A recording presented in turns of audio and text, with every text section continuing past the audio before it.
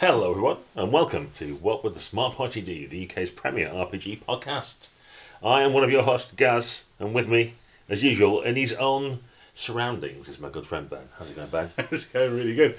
Welcome to the cabin of gaming. Needs to alliterate, doesn't it? It does, really. Cabin of complaints. The gazebo of gaming. Stabbing cabin. This is going to be the podcast, isn't it? Yeah. But yeah, as a special treat for our listeners, we're both actually in the same room at the same time. On the same sofa with the same cup of tea. It's almost, I imagine this is how people imagine it is normally. Yeah. Well, you're not in a rectangle and I can see you from the waist down. It's terrifying. Well, at least this time I'm wearing pants. Yeah, exactly. You've got to dress up for the occasion. That's We're going to right. record it. Listeners, you should see what I can see. So we're welcome to my cabin in the woods. And you will notice, Gaz, that it is approximately 20 feet north to south and 30 feet east to west. There is one entrance, but it's a double door. There don't appear to be any hostile people in here, but that could change rapidly. And there are some artfully arranged pot plants on top of a bookshelf. What do you do? That's a wonderful description of this dungeon ring. I'm going to go and search for secret doors, I think. And possibly traps and maybe treasure. Yes. So this is the dungeon episode. We're going to go deep underground into rectilinear rooms and talk about graph paper, and maybe take it into the 21st century. See what corridors and chambers. I'd say I've gone exotic there. Chambers, not rooms. What they can do. Is it still something that works in modern day role playing? And obviously, this is where everybody got their beginning. And my little introduction to the room is kind of a classic piece of box text. It could come from 1981, couldn't it? Yes. Great dungeons of our time. What's good about dungeons? What's bad about dungeons? What can we learn from dungeoneering? And to repeat my earlier question, I guess, in the 21st century, what room is there for sprawling underground complexes? Now, what chamber is there for a sprawling underground complex? What vestibule is there? Which kind of atrium? Yeah, interesting one, isn't it? I think like the classic Dungeons and Dragons has dungeons in the title, and it was about largely, initially anyway, going into dungeons, wasn't it? It was the thing. Yep. Is that still part of role playing today? I don't know. I think for a segment of people, there still is an element of that. And even if you watched Critical Role, say a couple of years ago or something, their segments would be largely a bunch of people talking in a pub and character development and stuff like that. But at some point, even if it was only like a 3D printed model of 2 rooms in a dungeon, they would do that. Yeah. They still have the dungeon bit. And it's probably changed now from what it was when the dungeon used to be the focus, didn't it? It was the sort of town bit or the character bits or other things were kind of incidental. The core of your adventure was going to a place with rooms and investigating them and poking about and not hitting traps. And it was almost about puzzle solving and things like that to a certain extent, wasn't it? It kind of led you into, do you go left or right? And that was a major decision. Yep. People were asking questions about what can I smell? There's any lights down one end of the corridor. Very much from a DNA of kind of the text-based adventure modules and that sort of thing. It felt more procedural, I guess, back in the day. And quite often, a lot of the old dungeons didn't make any sense. None at all. They'd be laid out in bizarre fashion. Monsters in one room wouldn't know what's happening in the next room. Didn't matter if you just killed 3 bugbears and they were screaming at you. Like the next room would happily have some goblins playing poker who hadn't heard all the noise and things like that. So it's a weird artificial construct, but something that everybody bought into. A very artificial construct that, as far as I know, I'm not entirely sure where it came from in the fiction of the pulp fiction that D&D sprang from. No. I don't remember a huge amount of these in the Michael Moorcock books that I was reading. Now, you got Tolkien, you got the Mines of Moria, maybe the first mega dungeon. Yeah, But, maybe. that's not classically a work of fiction that you would associate with being underground in square chambers. No.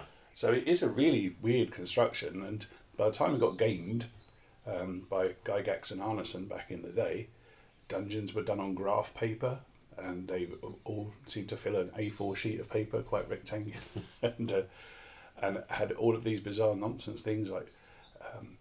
I remember trying to do the game properly by having levels, because the word level got used a lot.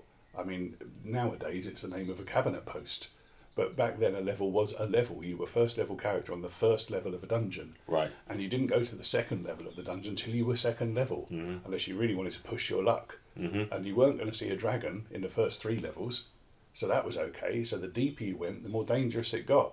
Yeah. And it was, for a game that advertised itself as nothing to do with a board game, there was a really quite board gamey element of moving from square to square, like on Cluedo. Yeah. Yeah, it had various elements that you kind of took. You just took at face value without thinking about it. For example, I remember there being 10-foot square rooms. Yeah. Which everybody thought, oh, that's fine. But if you actually measure out 10 feet by 10 feet and you put 6 people in it in a bugbear, they're all shoulder to shoulder. There's no room to swing a cat, let alone a battle axe. Yeah, it's like a new flat development in West London, isn't it? Yeah. 10-foot square, you can't afford it, mate. No, absolutely. And everything was made out of 10-foot squares. I never really had any truck with the 5-foot square dungeon. No. It had to be, for me, it had to be 5mm squares in your maths book. Yeah. Because the really tiny ones, the graph paper you get, it was often in blue, and it was only 2 or 3mm for a square. No, I didn't like those. I didn't like rooms in a house either. A dungeon had to have plenty of negative space. Yes. With corridors joining two rooms for no reason at all. Really inefficiently builders don't built. put a corridor underground to lead to another door. They just go from one to the other. So it doesn't take very long, does it, before the artifice of a dungeon had people kind of going for hitting the realism button a bit more and putting toilets in them and plumbing. And maybe not putting that dragon in a corridor or in a room that you couldn't possibly access. Right. So when realism hit dungeons, then I guess that what really happened, I think over decades this would have been as well, that people crawled out of the dungeon towards towns and wildernesses and so on. But what I see every now and again is a really big kind of sense from the community that, oh, wouldn't it be nice to get back to basics? Like when D&D was picked up by Wizards of the Coast, their advertising campaign was back to the dungeon. Right. And lots of their 3rd edition adventures were very gridded. And it's particular to Dungeons and Dragons for obvious reasons. But every now and again, you see it come back out. And of course, the OSR are bloody obsessed with them. And mega dungeons especially. The idea of a dungeon that's more like an underground city that you can spend days, weeks or months in, exploring resource management, etc. It never really goes away, does it, the dungeon? No. And then you get things like Torchbearer, where it's like the grind of going down a dungeon and how many hours left on your lantern oil you've got and stuff like that become a feature of the game. And I'm not sure how much it was a feature back in the day. We just kind of, because there was a limited choice of what you could play, we just kind of accepted that you go down dungeons or other buildings that were gridded in a way. And you ground through them and you looked for the secret passages because there always were some, whether they made sense or not. And I think we all kind of got trained to look at them in a certain way, didn't we? And like, this is what you do. And like I said, an element of realism sort of started to change things, but even then it was sort of like Keep on the Borderlands and stuff is a keep, but it was done as a dungeon. And then the Caves of Chaos, really, isn't it? It's Yeah. not a keep at all. And then a series of dungeons because you got the different modules. Yeah. But you're going from one to another. But there's like a common understanding that what you're doing was going to another location to grind your way through it and try not to trigger the traps and trying to find where the good stuff was hidden. And like you said, the OSR movement has done a bit of that. We had Chris McDowell on from Into the Odds fame and Electric Bastion Land and discussing with him about his games, and he was saying like, why are you there? What they're there for with OSR? He said, it's so that you can find the treasure and get some. But there's nothing in these books really to buy with treasure. No. But it's just the goal in and of itself almost. And then even he said he'd forgotten to put treasure in his dungeons sometimes. So it gets to the point where his player saying, what were you even doing? Yeah, there's always a point where you start breaking the fourth wall in dungeon games, isn't it? Where you just think, if the guy in the pointy hat and the guy with the big steel shield actually said, what are we doing here? Then yeah, it does get a little bit hard. But then too much realism and you do end up in that. It's a horror movie, isn't it? Going to a hole in the ground which is full of stuff that would devour you on sight in the dark to get some copper coins, which you have to and if you get an infection down there or you break a leg, you're absolutely screwed. And it used to be called Fantasy Vietnam, didn't it, for that basis? Yeah. You'd have to tap everything with your 10-foot pole because you're a save or die away from tearing up your character sheet. It sounds rubbish. Yeah. And what do you do with this treasure? You buy more stuff to go back down another dangerous hole. Yes. With bigger monsters in it and more challenges. Yeah. It's not a good career, is it? No. But I'm reminded of the webcomics where it's got Sisyphus pushing his rock up the thing, which is terrible until the demon puts up like a score counter of how many times he's done it, and all of a sudden it becomes a lot more fun. And it feels a little bit like that with dungeons sometimes, doesn't it? You just kind of want to keep doing them. Yeah. For the sake of doing them and seeing what interesting stuff there is, or in what way it'd be. I think that's where it started to develop, is like, why would it be interesting, or what makes it cool? So I'm reminded of some of the like Deserts of Desolation series. There's one where there's like an Arabian Nights style palace or whatever with minarets and so forth, and it's frozen in time, or the time slowed down so much that it might as well be frozen in time. And it has interesting bits, like there's a bead curtain, and you can see someone going to be assassinated on the far side of it. But because it's frozen, you can't get through the beads, but you can see through them. You have to work your way around and find which doors are open and stuff like that. And yeah. So that then takes dungeons into like, why is this cool while we're here? It's like, well, that's because it's cool to explore that kind of thing. I think a lot of people got fed up of just generic dungeons with orcs and goblins in, because that's very samey. And with any creative hobby, it comes down to how can we do this thing but make it more interesting or cooler, or give people different things to do or think about. Yeah, absolutely. That was going to be one that I would mention as well. Love the Desert of Desolation stuff. Pharaoh, Oasis of the White Palm, and Lost Tomb of Martek is the one you mean. And yeah, my favourite scene from that is there is an arrow in mid-flight, hanging in the air, and it's going to hit the king in the back of the head, I think. So when you eventually get to press the Go Now button, you can see exactly what's going to happen. And one of the remarkable things about it is that it meant that the dungeon map, which before this just used to be on blue and white card on the inside of the module cover, didn't it? Mm-hmm. And doors were marked by little rectangles, and sometimes you might get elaborate and have an S written through it, or a double door. Well, in these ones, whether a door was open, closed or ajar made a massive difference, because you couldn't move the doors, but if you were skinny you could sneak through one that was just ajar. And just resetting everything. Now, I mean, what it does now is it reminds you of video game puzzle levels, but of course then there weren't any video game puzzle levels. They were invented by this kind of thing. Yeah. Very clever people with graph paper and an idea of how to put together a situation which was almost classic role playing. If you would live in the corporate world, they go into team building. You've got a piece of tarpaulin, some chalk, you've got 2 fish hooks, and you're in a hot air balloon. What do you do? It sounds quite Dungeon World at that point, doesn't it? It does, definitely. Yeah, and I think another game that we love, Earthdawn, added the element to it where there was underground caves that become people used to live in for hundreds of years and then have re-emerged, and there may or may not be monsters down there, and there's old treasures and forgotten things. It created a reason why the dungeons even exist. Yeah, which I think was that was just when we first read it in 1993 or whatever it was. That was a bit of a mind blowing one. Like. People writing a game and explaining the stuff that happens in the game in the fiction of the game itself. So people would talk to each other about levels or what circle sword master are you. It was a thing. Yeah. And that gave it a little bit more legitimacy as well. It's like, why is there this dungeon underground full of stuff? And there might be monsters as well. Read the backstory of Earthdawn and you understand why they're there. Yeah. And it makes sense in the game. I always found it a little bit odd in the early D&D things why there were so many dungeons and what the monsters were even doing down there, or why were they alive? What was their goal? What were they even doing themselves? Yeah, me too. And I think loads of people did that, and those ripples have gone through gaming. And in future episodes, we'll talk about what's outside the dungeon. But what's fascinating to me is that people still want to go.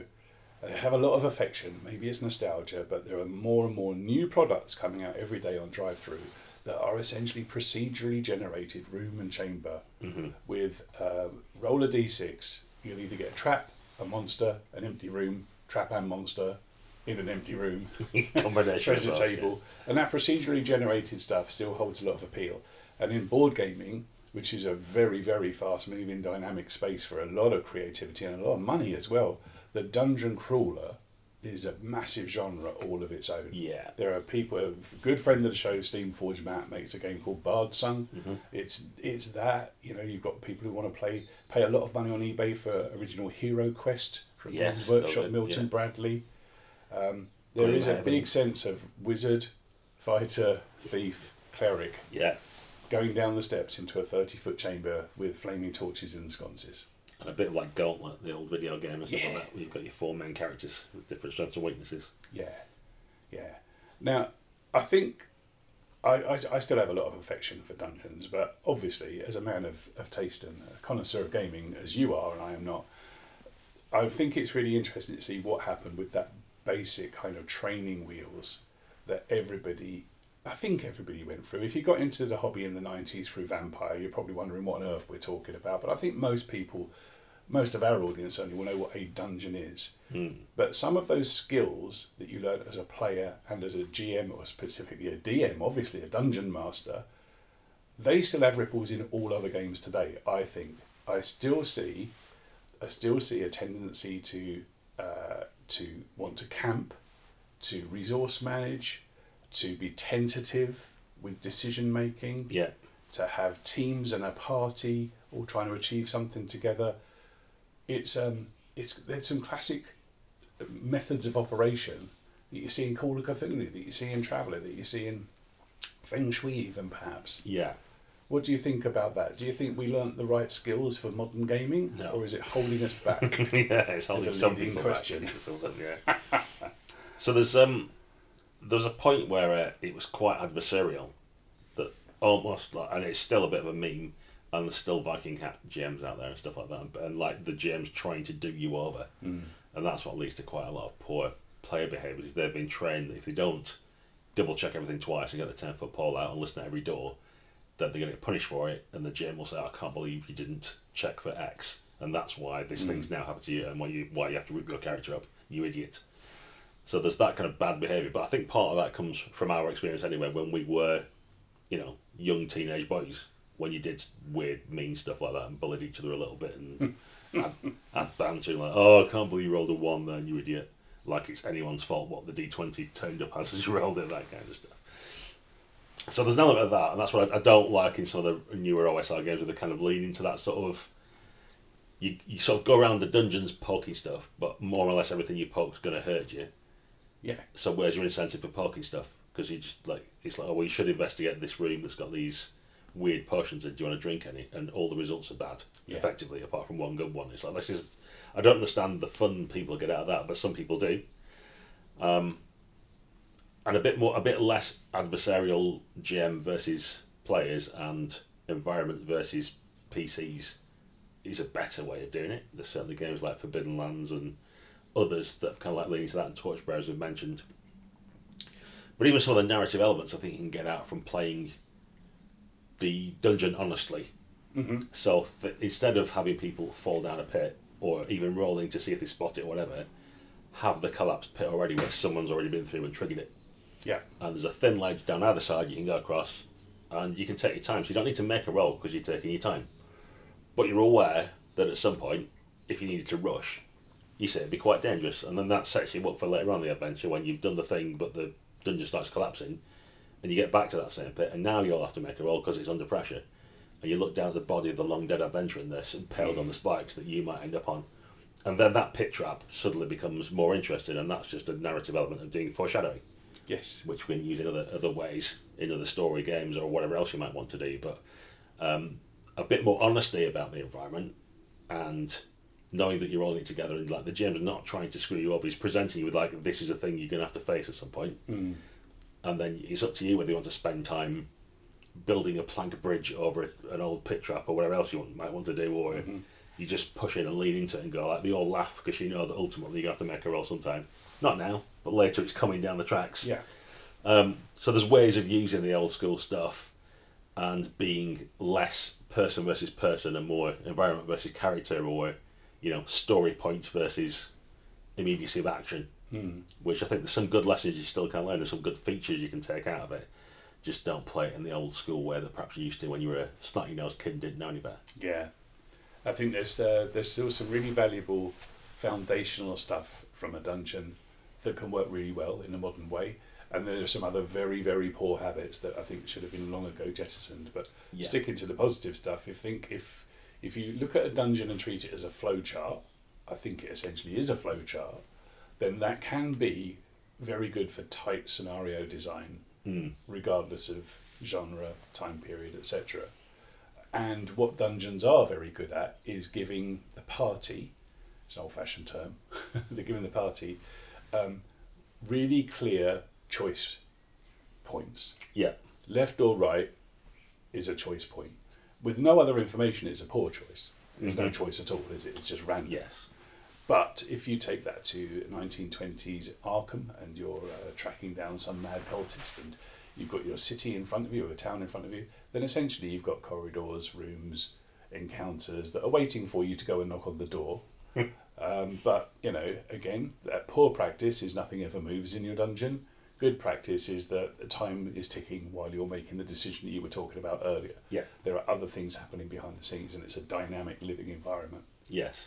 But being constrained is often a good thing. And in mysteries and investigations, where you're in a completely open world, I often get lost chasing red herrings, going to post offices that no one had prepared for, Right. that kind of thing. That's much less likely to happen when you've got corridors linking scenes. Mm-hmm. So dungeon design can help you put together a much tighter scenario that's a bit more location based, possibly event based as well.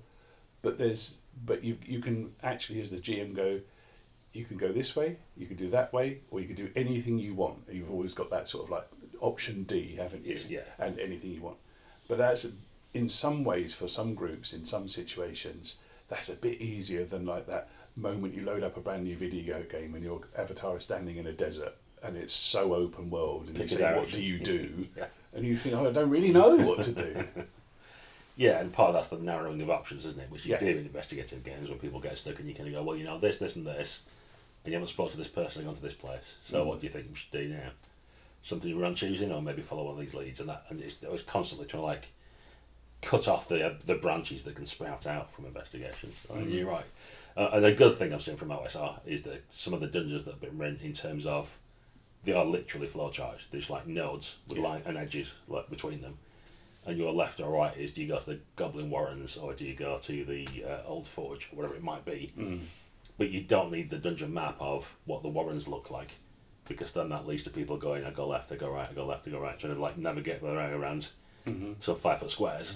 But it's just like what you say, like a scene based thing. Like if you go left, this is the thing that's going to happen. If you go right, that's the thing that's going to happen. It's a nice way of doing a dungeon as well. Yeah.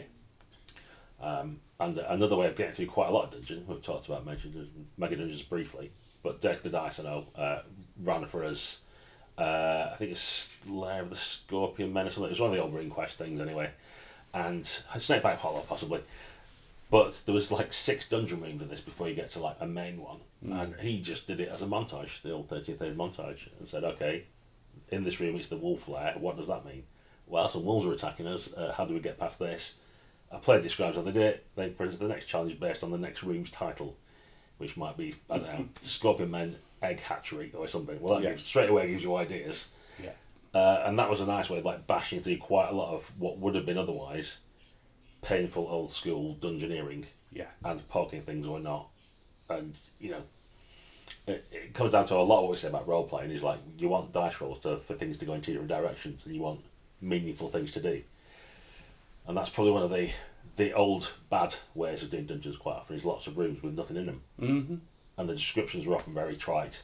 You go in a kitchen, it starts describing pots and pans. We all know what a kitchen looks like. Yeah. If there's nothing in the kitchen to fight with, to find, to interact with, a clue, a puzzle, why are you even wasting any words on it? You might as well just have like number 10, kitchen, move on. Much better would be to have locations where things happen. And that goes to your kind of allegory for adventures. If you've got scenes with no NPCs in or there's no clues to find, maybe just trim those scenes and like narrow those options again and make your dungeon, which is your investigation, a lot tighter, and make sure everything that's in it has something that the players can interact with to make it interesting. Yeah. The empty room in the dungeon is potentially a podcast all of its own, but just to be brief on this, I suppose. The empty room is there because in old school D&D you need somewhere to camp. You need a safe place, don't you? Or something that you think is safe, because your wizard only had 4 hit points at best and just cast sleep about 3 hours ago and wants to do something else. So you've got your 10-minute adventuring day, which is a meme, and then you need to spend 8 hours sleeping in a stony warren. Last night, listeners, I slept on a sofa for the first time in a long time. I regret my life choices on this because I was kind to my guest. Oh my god, the idea of sleeping in a dungeon now, it just sounds exhausting. We can't light a fire because it might attract. Exactly. Oh God, yeah. They don't need the equivalent of a pot noodle, iron rations with no water. Awful. Some dry biscuit. So, so imagine my horror when I first started getting into Powered by the Apocalypse games, and a brave soul volunteered to run Dungeon World and have me on board. So Dungeon World is one of the very early ones. I think almost simultaneous release with Apocalypse World, and it's Apocalypse World through the lens of classic Dungeons and Dragons, and it's a game that has got a lot going for it. Don't get me wrong, but it's a rough diamond in my opinion, and I think even in the author's opinion now they would have another go at it. But it was supposed to be a very different way to play your dungeoneering. And I'd read the book and I thought it was really intriguing because there's no map that they provide you. There's no scenarios really that you can buy for Dungeon World. You do generate maps, but they're generated by everybody around the table as you play. So you're doing that, what was previously GM Lonely Fun, you're doing it on the table. Yeah. Which means that the idea of an empty room rarely comes up Mm-hmm. because everything follows from what went before. Yes. So in that particular situation, it wasn't really a perfect emulator for the old days, but did it benefit from not having to worry so much about tracking torches and equipment and so on? And yes, it did. We got a lot more story out of it. The downside was this GM had decided to use an AD&D module to run Dungeon World with.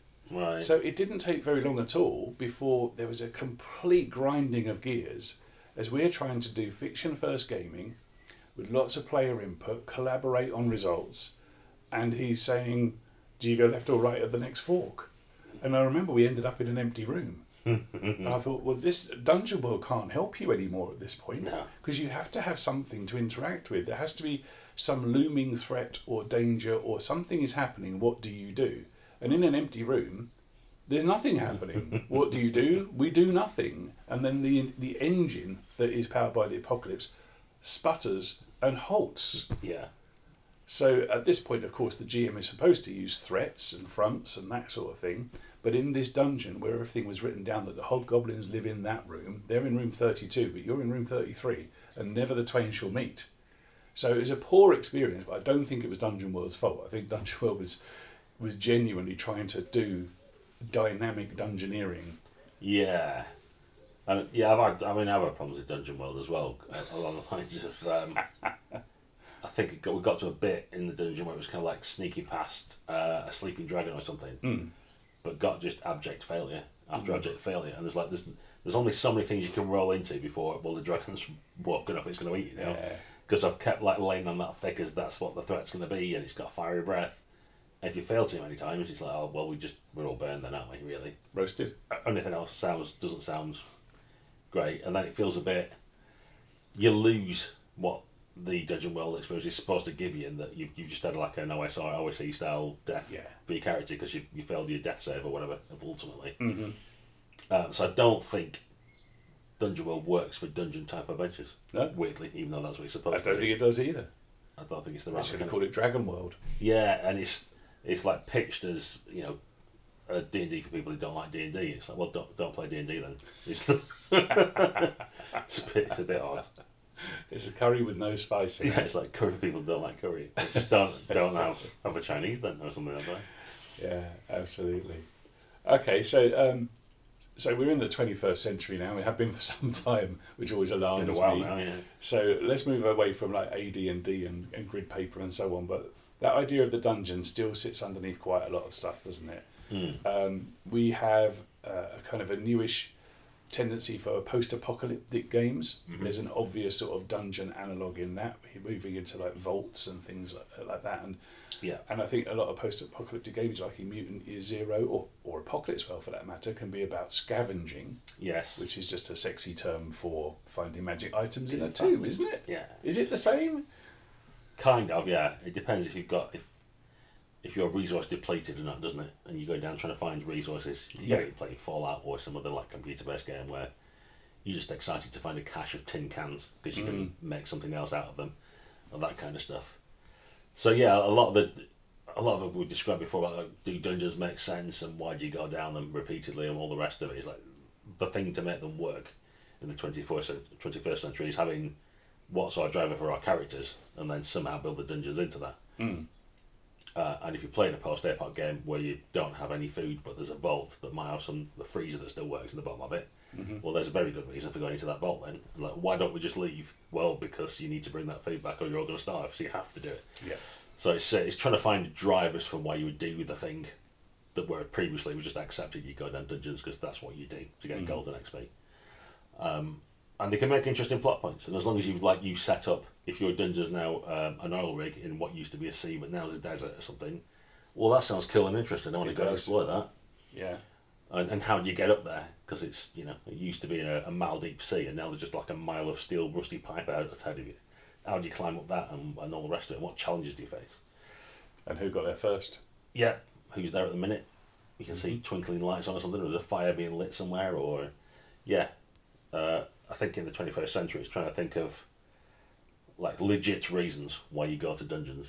Yeah, is the thing that will drive it. I think so. I think we're a world away from White Plume Mountain, which is something I owned as a kid, which is what they now call a funhouse dungeon. Right. And I didn't understand that at the time. I thought it was cool, and there's some really nice puzzles in that, and there's some great magic items, and you get a choice of 3 corridors at the start, and each one is a mini dungeon, but there's nothing to differentiate them, etc. So it was a mad wizard that did it, and that's why there are owlbears and gelatinous cubes running around. That really does feel like a product of its time. And I am much more inclined, as you are, for interesting locations that can absolutely be room by room clearance type stuff. Factions, so stuff moving around inside there's always really important to me, and good fun as a GM as well. If you have like an order of battle in a modern dungeon where you've got a number of goblins, hobgoblins and orcs. Yes. But where and when they appear, whether it's on patrol or whether it's a lone one having a wee outside the camp or whatever, and you're crossing them off your list, that just feels like more fun for the GM to play. Yes. Rather than refereeing something static. And then I like genre twisting. I like dungeons in space. The Death Star's a dungeon in space, isn't it? Yeah. I mean, even a Star Destroyer is kind of a dungeon in space. Yeah.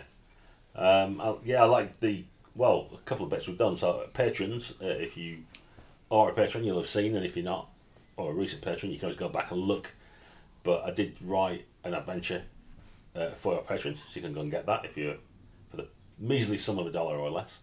And that had a kind of dungeon after another adventure party had already been in it. And it's kind of the aftermath, and you've got like say the goblins and the orcs are fighting amongst each other, and there's one orc wants to take over the tribe now, but they're all like cowards and the lowest levels of what's left of the dungeon and stuff.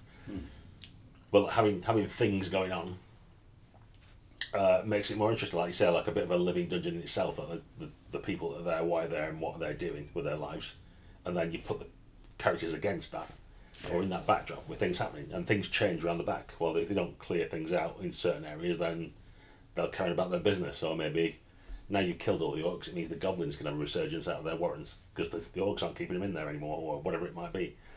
But adding interesting bit like that makes your life as a GM much more enjoyable, for sure. And it just adds more texture and tapestry to the dungeon itself that you're using, which I think it's just like I described this in a Twitter feed recently about how to create an adventure and stuff. But a lot of the thing that will make that work for it is the why. And the why is the owlbear in that room, or why are the gelatinous cubes can often lead to something interesting that you can put in your dungeon or in the adventure, or the reason why things are there. The whys are always the good questions for setting up some of the cool stuff that might happen. Yeah, and just following a train of thought, isn't it really? Gelatinous cubes are obviously bonkers, and they're like, dungeon Roombas. Whistling around, not whistling around, moving around like 10 foot at a time. You can always outrun them. Yeah. But you can just follow that train of thought to see what would happen if a gelatinous cube falls into one of those 10-foot square pits, and now it can't get out. But now falling into that pit is even more dangerous than it used to be. And it's just, you can think of fun scenes to do with stuff in those kind of environments. That's what dungeons are quite good at. Yes. It's putting frames around scenes and having the ingredients within that scene all move around and interact with each other. Yeah. So if people want to look onto the Drive-Thru RPG, you can find the Bone Alchemist D&D adventure that I wrote. Oh, I've heard that's quite good. It's very good. Great reviews, 5 stars. but that has that sort of thing in where there's a big giant sea beast that's being cleared out. So that's a dungeon. Yeah. And one of the things in it is the guy who was like shoveling around with fire beetles, sending his last cube around to like build corridors inside this massive carcass. Something happened to him, and now the gelatinous cube just ended up sinking through the monster. So you have indeed got this big pit with gelatinous cube at the bottom. He's quite happily eating its way through a leviathan, which will take many years, but the gelatinous cube doesn't get. But the players might if they stumble upon it. Sort Absolutely. Of thing. But like they're having that. I guess it just makes it slightly more interesting than it being a stone dungeon. The fact that it's a sea monster, and it's slightly collapsing around you, and there's all kinds of other things you can imagine from the intestines of a sea creature. That just gives you great. I think it gives you good hooks. Yeah. It just makes everything more interesting. It doesn't feel to me like a dungeon then, because I think that's part of the problem. Isn't it? When we talk about dungeons, a lot of people sort of cast their mind back to a certain type of play and a certain way of doing things and certain interactions they're going to have. And actually, dungeons can be really fun in the modern day, and come up with all kinds of different plot points and things if you just think about them a bit. Yeah, and the inspiration is everywhere now for these, because back when we had graph paper and random tables, we would try and make sense of D6 random things that we'd rolled up and maybe move stuff around a little bit. But the entire video game industry is built on people who did that. Yeah. And they've come up with some really, really cool environments and little closed-in mystery boxes of rooms, and they can be great fun. But there's still innovation in RPGs. I want to mention Eyes of the Stone Thief for 13th Age. 13th Age is a lot of looking at D&D and going, what would that look like now? It's the equivalent of like the Marvel Cinematic Universe, I suppose, in let's just reimagine all this stuff. We've got these ingredients, but how can we make it plausible or exciting? So in Eyes of the Stone Thief, the idea of a living dungeon is literally that. This dungeon is alive, and it's blind because it had its eyes nicked, and it's a bit like the shark in Jaws, and it's roaming around underground, motoring through the soil, bursting up through towns and trying to eat you. And if you get inside it, you realise you're inside a living, breathing, weird construct, which is full of things that it's eaten before, and they've all been in there for a long time, and there's all kinds of weird factional stuff, and then the dungeon itself is moving and grinding around like some kind of weird puzzle box. So you chip away some bricks from the wall and there's all kinds of weird tendrils behind it. It's a really lovely idea. And if that idea sounds fun to you and you like the idea of it, I think a 400-page book all about it, then 13th Age, as always, does D&D right these days. It's the modern Earth Dawn. And that's really well worth a look for what a classic dungeoneering experience can be through a modern lens. Yeah, I guess another aspect they remind me of with puzzle boxes that there used to be puzzles for the players to solve, not the characters, but quite often it might even be pieces of art and you had to work out which stone to press, or it could be some logic puzzle, or it's different urns you have to move in a different direction, or work out something about the gods. Very much a dungeon thing, isn't it, as well? You wouldn't see these kind of things in courtly intrigue. No. Not at all, and that is a bit chalk and cheese though. So some people do. I've seen some D&D folk on Twitter recently talking about it again, and don't you love puzzles in games? And some people do, and some people don't. But that is an interesting feature of dungeons. Used to get quite a lot. Mm-hmm. I mean, Team of Horrors was a bit silly, but there's definitely an aspect of having things to figure out which certain players find really interesting and engaging. Like, how do we work our way around this? And as I say, you do get some of the people who say, "Can I just roll intelligence?" because they don't even want to be bothered. But it's something that you're not going to get on a wilderness adventure necessarily. But for dungeons, it's I don't know. It's a feature of all like TV shows and all kinds of things and computer programs, and it's just it's a feature that particular type of game brought, and may or may not still hang around depending on whether you like it or not. Yeah. So, I quite like a puzzle. But you never quite know whether the challenge is appropriate for the people around your table, and it's often a bit of a solo venture, isn't it? Where one person goes, "Give me that handout," and then they zone out for 15 minutes, and they come back to you with a solution. But I think if they're done well, I think they are a really good bit of dungeon play. The idea because it just gives you more to do than just hit it with swords or spells.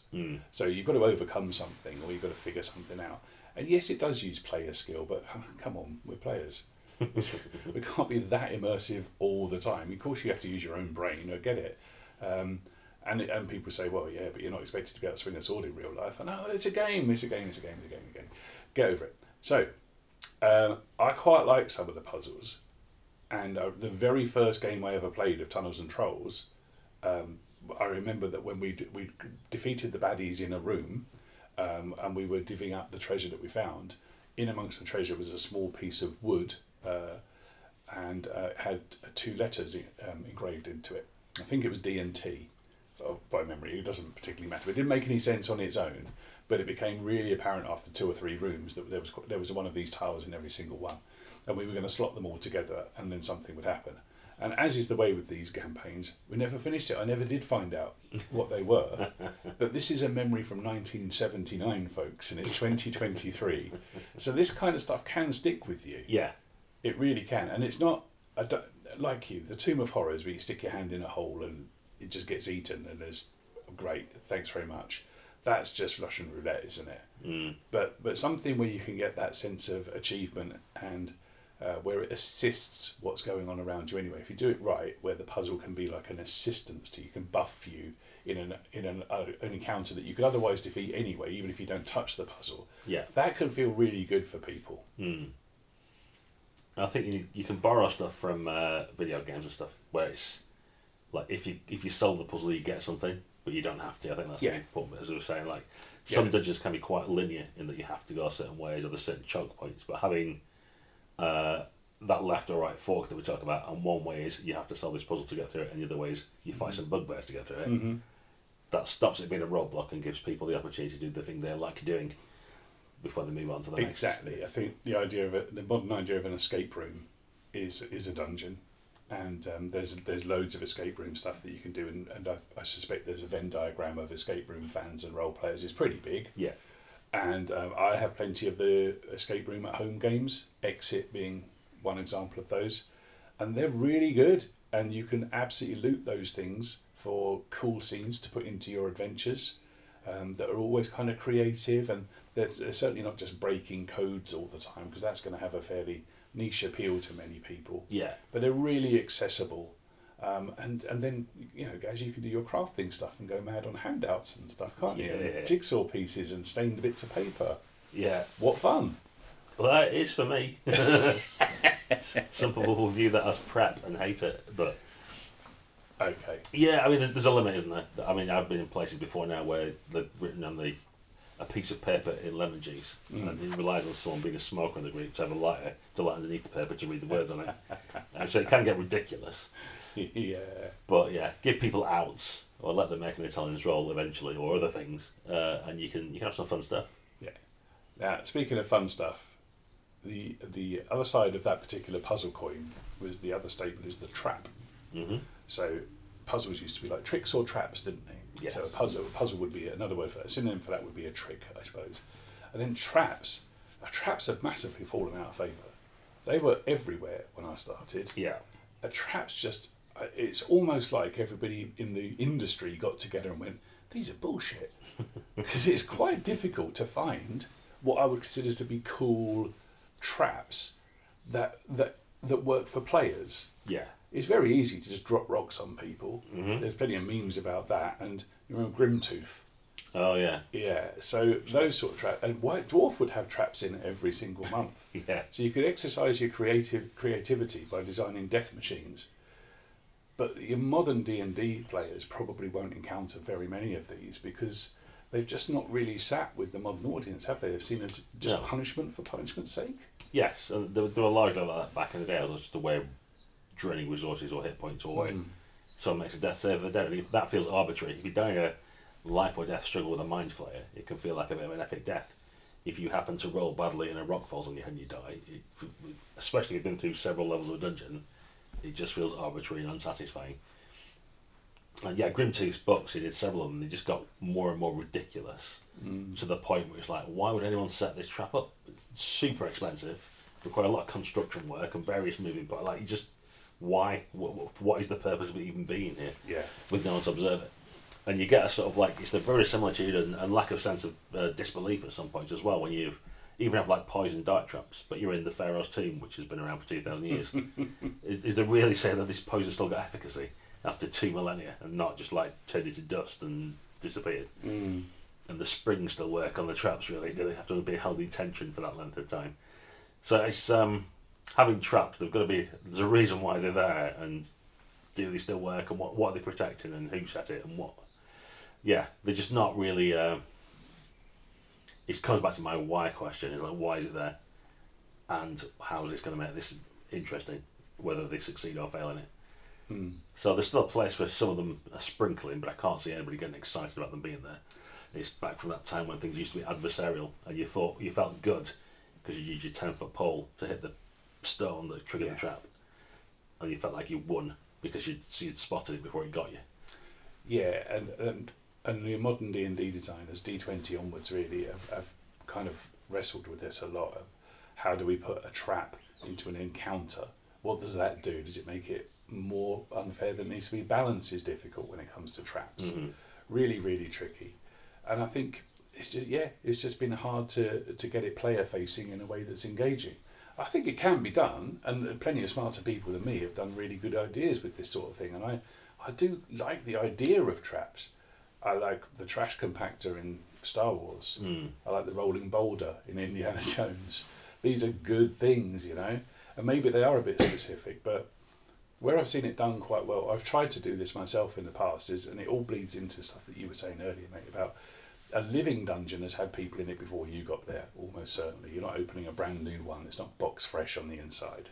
So, and I'm always got a rival adventuring party, always. And they're either ahead of you, behind you, or with you. So, sprung traps can be quite nice encounter scenes for exploration. Ones that have already gone off, where you've got like an adventurer pinned to the wall by spikes. Yeah. How long has she been there? And does she still have stuff in her backpack? Is she still alive? Barely. Where's the rest of her party? And is there any more? You know, or is she just a booby trap herself? So as long as you can interact with it in a relatively safe way, playing that kind of bomb disposal expert game can have some fun. Yeah, well, part of it's making it dynamic as well. If you've just got a pit trap, and then, well, you make climb rolls to get out of it or whatever you take something, but that's pretty, I mean, really. But if you've got a pit trap, and the fact that somebody crashes through it alarms the orcs next door who are waiting for somebody to trap it, because they keep re-triggering it every door, resetting it. They go, oh good, some adventurers have fallen, and we'll get them now while they're still trying to pull their mate out of the bottom of it. Mm-hmm. Well, that's suddenly a good combat encounter, because you've got two people down the bottom and two people at the top, and someone's holding someone by a rope, and doesn't want to drop them because they land on the spikes again and take another load of damage. And the orcs are having a whale of a time because they've got you in a terrible position. Yeah. That suddenly makes a trap interesting, but I think the static traps on their own not doing anything, and not like you were saying, providing perhaps clues to other people who might be here or whatever, is quite dull. So it needs to be part of a choice or some other dynamic action that's going to happen. Mm. Or as I mentioned earlier, it's there, and you know you're going to have to make dice rolls to get across it when you're under pressure. Yeah, and you can see it coming. Yeah, I think the Forgotten Tomb is absolutely fine to have traps guarding it. The strictly Indiana Jones stuff. I think the Desert Desolation stuff did that, didn't it? We had the Pharaoh's Tomb, you were literally tomb robbing, and it's perfectly acceptable to have coffins with skeletons in them that jump out at you. So like every room is a trap, isn't it? Yes, and that's the theme for that dungeon, isn't it? But otherwise, I think in more modern adventures, like even the D&D starter sets, of which there've been a few now, haven't there, from Wizards, they don't have so many dungeons in them at all. There's lots of wilderness stuff and town stuff. The dungeons tend to be more like lairs, so sometimes 5 or 6 rooms. There's something living there, and if that is your home, you don't really want a death trap outside every door, do you? Imagine going to get milk in the middle of the night. Yeah, you need to go for a wee, and you're like, oh, bloody tripwires. I've ended up with that tripwire again. Just to keep out the idea of some burglars might be coming by because I keep my gold here. Yeah. I mean, I remember, I might miss my remembering, but I'll mention it anyways, like one of the Icewind Dale type adventures. There's I think it's like an old dwarf temple, but the dwarves got cursed because they did something. I know the one. And it's half collapsed, but now orcs live there or something. Yeah. It's full of jellies. That's a decent idea. It's full of jellies, isn't it? And the weird sort of trap element to it, if I remember this correctly, is that there's some secret corridors, because of course there is, in a dwarf temple for some reason. And like one of the black puddings is like in between 2 secret doors. And like that just feels really odd. Like, if they don't find the secret doors, then it never happens. Yeah. And the reward for finding them if they do is they've got to fight a monster that's challenge rating 2 and they're all first level characters, which is unbalanced. And why is it that? What the F is the black pudding doing there? Yeah. It's trapped behind 2 doors. Like, what's it eating? Does it just live forever? Is it really starving? Is it like what? It's come back to my why questions again. It's like, why is that even there? Why have you got secret doors? Why is there a black pudding in them? And why is it? Yeah. Or why does it do nothing regardless? You know, you create a fight for no reason if you find it. Well, hence undead. You see, your skeleton guardian is pretty patient and they're not being paid by the hour. I do remember that exact mini dungeon. They're all layers, aren't they? There's not very much to them. But I also remember it being an absolute monster to try and play around an actual table. Because if you try and replicate with my art skills on a vinyl mat or just a notepad, some of the bizarro, very pretty architecture with like loads of pillars and little wings and strange corridors and so on, it takes you 20 minutes to draw it out. On VTT, all of this is solvable, but even then you get really complex looking environments that are essentially just an arena for you to smack some ochre jellies around. And the players don't care. They don't. I mean, he's trying to describe the architecture. It's like, but what are these? They're ochre jellies. Oh, well, we need to fight them then. And all your stuff about the frescoes and the pillows is lost. Because they're more worried about like not dying or getting hit points knocked off or whatever. Oh, frescoes and bas reliefs. I never knew what they were when I was 8. Oh, I know. And I hate myself as soon as I mention, because people say, well, what are they of then? I'm going to look. I'm going to do some like chalk rubbings against them. Yeah. Oh, I don't know. Does it really matter? Yeah, and well, for that stuff, what I had to like scale up and print out loads of A4 sheets with squares written on them and like literally lay it out like tiles on the table. And as I've just mentioned, what really happened was they went, how far away is it? Can I shoot it? Nothing to do with the rest of the architecture. So I guess you got to be careful about how much detail you put in your dungeons, and if you do put frescoes or other details in there, will the players care, and what difference does it make to the story you're trying to tell right now? Sure. We hinted at it earlier. Don't list the contents of a kitchen. We know what a kitchen looks like largely. Yeah. We really do, and I think you can just put a lot, like Dirk did with his game. You can put a lot in the title of the room, can't you? Yeah. So abandoned library is you really don't need. This is a library and it is abandoned written underneath it. You don't need to write anything about books or shelves, like that's a given. That's right. There. Yeah. There's still lots and lots you can do with these kind of things. You can make stuff more dynamic and interactive. I mean, the idea of zones is relatively new in gaming, I suppose, for encounters, but a zone in a dungeon room is really quite a nice thing to do.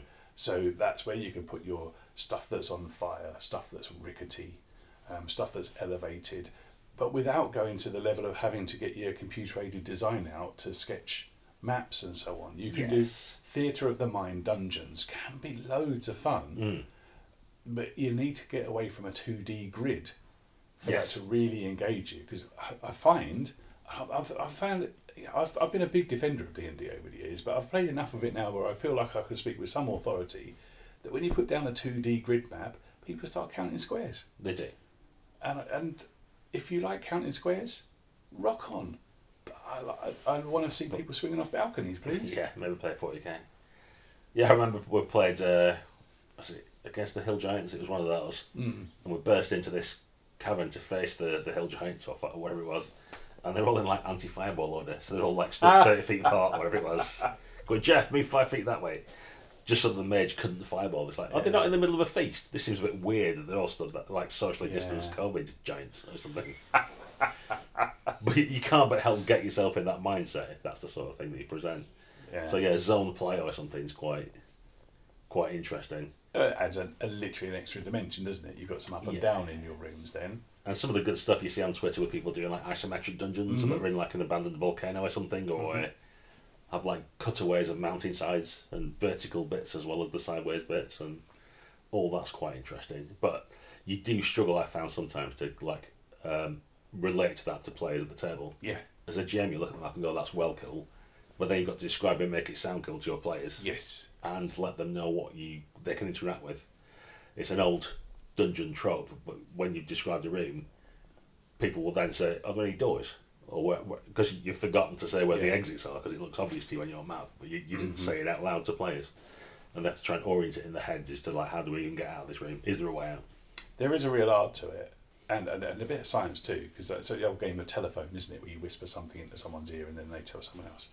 So whenever you've got an adventure in front of you, even if it is your own notes, I really do think it's worth doing your own customised box text. Yeah. Box text that someone else has written, well, that's in their voice, but you kind of got to do your own. Do your own voice. And you need to tell people what they need to know. And you certainly don't tell them everything, because just leave it there for them to go and poke it later.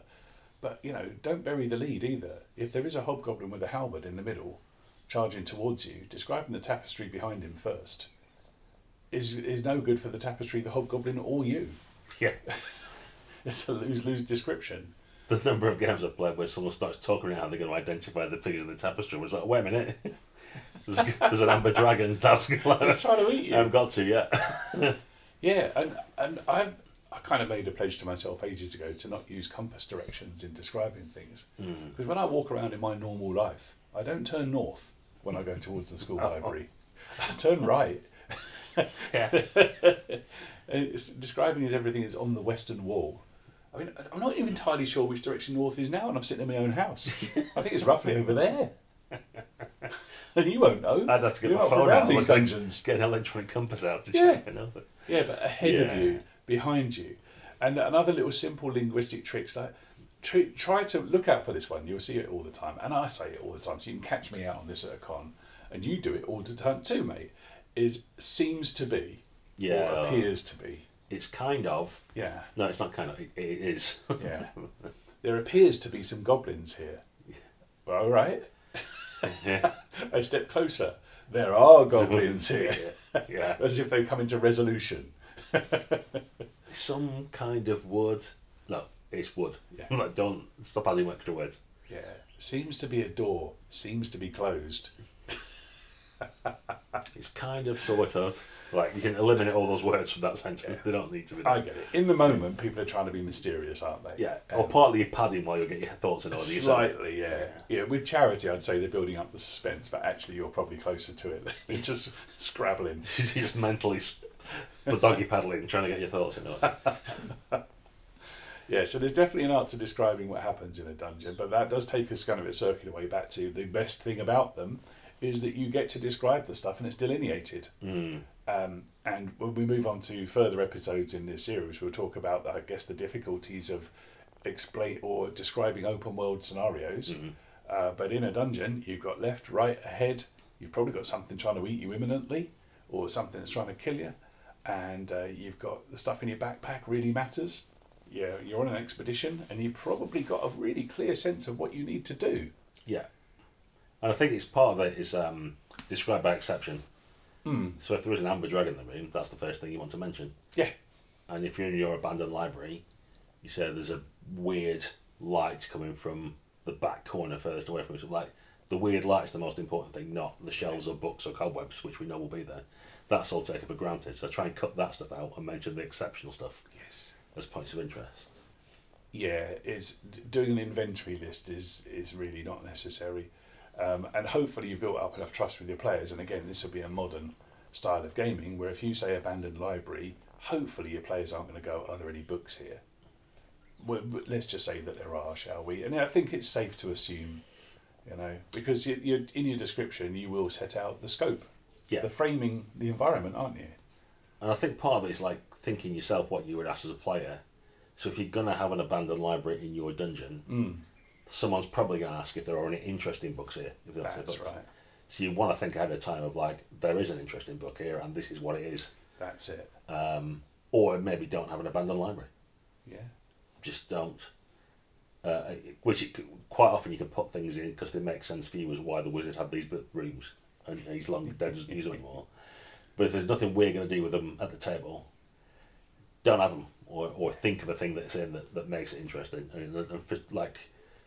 As I say, just try and put yourself in player's shoes. When if I was in here and the GM said it's a stone cold forged, I'd be thinking, what's the next most likely response? Yeah, what did they used to make, or is there like anything like half finished, or like is the stuff we can nick? Are there like masterwork tools? Like those are the sort of questions that pop to mind. Yeah. So stick some of them things in there, or one of those things in there. So there's something that is going to forestall the what's in here kind of questions. There seems to be. Let me tell you what the cool thing is. Yeah. It seems to be some balance. Okay, so what's your favourite dungeon experience ever? Oh, crikey. I know, right? You don't do a lot of dungeons these days. I don't. No, it's going back to Earthdawn again. It's Terror in the Skies, I think it is. I hate Windlings in Earthdawn. I don't mind them as NPCs, actually. But that has a care, which is essentially a dungeon, and it's full of dead Windlings. So I enjoyed that a lot. But it's kind of got, see, I'm doing it already. Seems to. It definitely has like a rickety lift, for want of a better word, or like an elevator type thing. Dumbwaiter thing. Yeah, sort of thing that gets you into the dungeon first, because the Windlings can fly. So again, it's the why would they? And it's like, well, for Windlings, they'll need one of these things for loads of gear, but otherwise they're just flying up and down there. Okay? They don't need a ground level entrance. Why would they fly there? But it makes it difficult for the other characters, the adventurers, so that presents a challenge, and the reason why it's there, and it all makes sense. So I'm down with that. And at one point, like the wood gives or the rope starts to snap, and then you go, okay, well now it's kind of a trap, but it's not really a trap, but it is a hazard that you've now got to face and work out what you do about. So it's got lots of good bits like that. There's one or two bits that kind of like enforced by the game for drama points, which are a bit annoying. But there's things like when there's this sea of bones of all these dead Windlings, it forms into like this bone golem monster at one point. Like, right, cool. So it's not just that we've got this story point that there's loads of dead things, and then out of those bones we're going to make a monster that people fight. So it's not a massive dungeon, but there's things in it and they all make sense. And the features that you have in there, because it's an abandoned care full of dead people, effectively, well, what can we do with that? Like, what would make interesting encounters along the way? So I think it's a good little neat example of how you can do a dungeon. And the other point I'd make is that you mentioned earlier that dungeons are smaller these days, and like, well, that's good. There are still people who like mega dungeons, but I'm glad these days, if you have 6 to 8 rooms, that's normally plenty. You get a session out of that if you put enough stuff around it. Very easily get a session out of that, maybe 2. So how about you for a favourite dungeon? Have you got one? Yeah, but it's a kind of a guilty pleasure. Right. Tomb of Horrors. It seems to be a guilty pleasure. Well, there's kind of a rich tradition of dungeons, isn't there? And I'm a bit of an adventure collector. Published adventures are more my bag than yours, aren't they? You prefer to publish your own adventures. I do my own, yeah. So and I've bought and owned all of them. Honestly, all of them. So I've never played the Tomb of Horrors, but I've owned it multiple times, and every time that D&D has gone back to it, returned to the Tomb of Horrors, another returns it. I have all of those. It's unplayable. Even good old Rob Schwab did one for 4E, which was pretty good. I've not played it. Maybe one day. So I buy all of these things, and sometimes I buy mega dungeons, or sometimes I buy stuff that's got really good reviews. So some stuff that I would give a nod to would be Deep Carbon Observatory, Patrick Stewart. Yeah. And it's not just for the dungeon. I actually prefer the bit outside the dungeon before you get there, but as a place, as a hostile environment, my goodness me, it's really evocative, and that does come across in the game, and it's got a rival adventuring party. But my favourite dungeon, it's weird to say this, is a thing called the Bane Warrens, which is written by Monty Cook.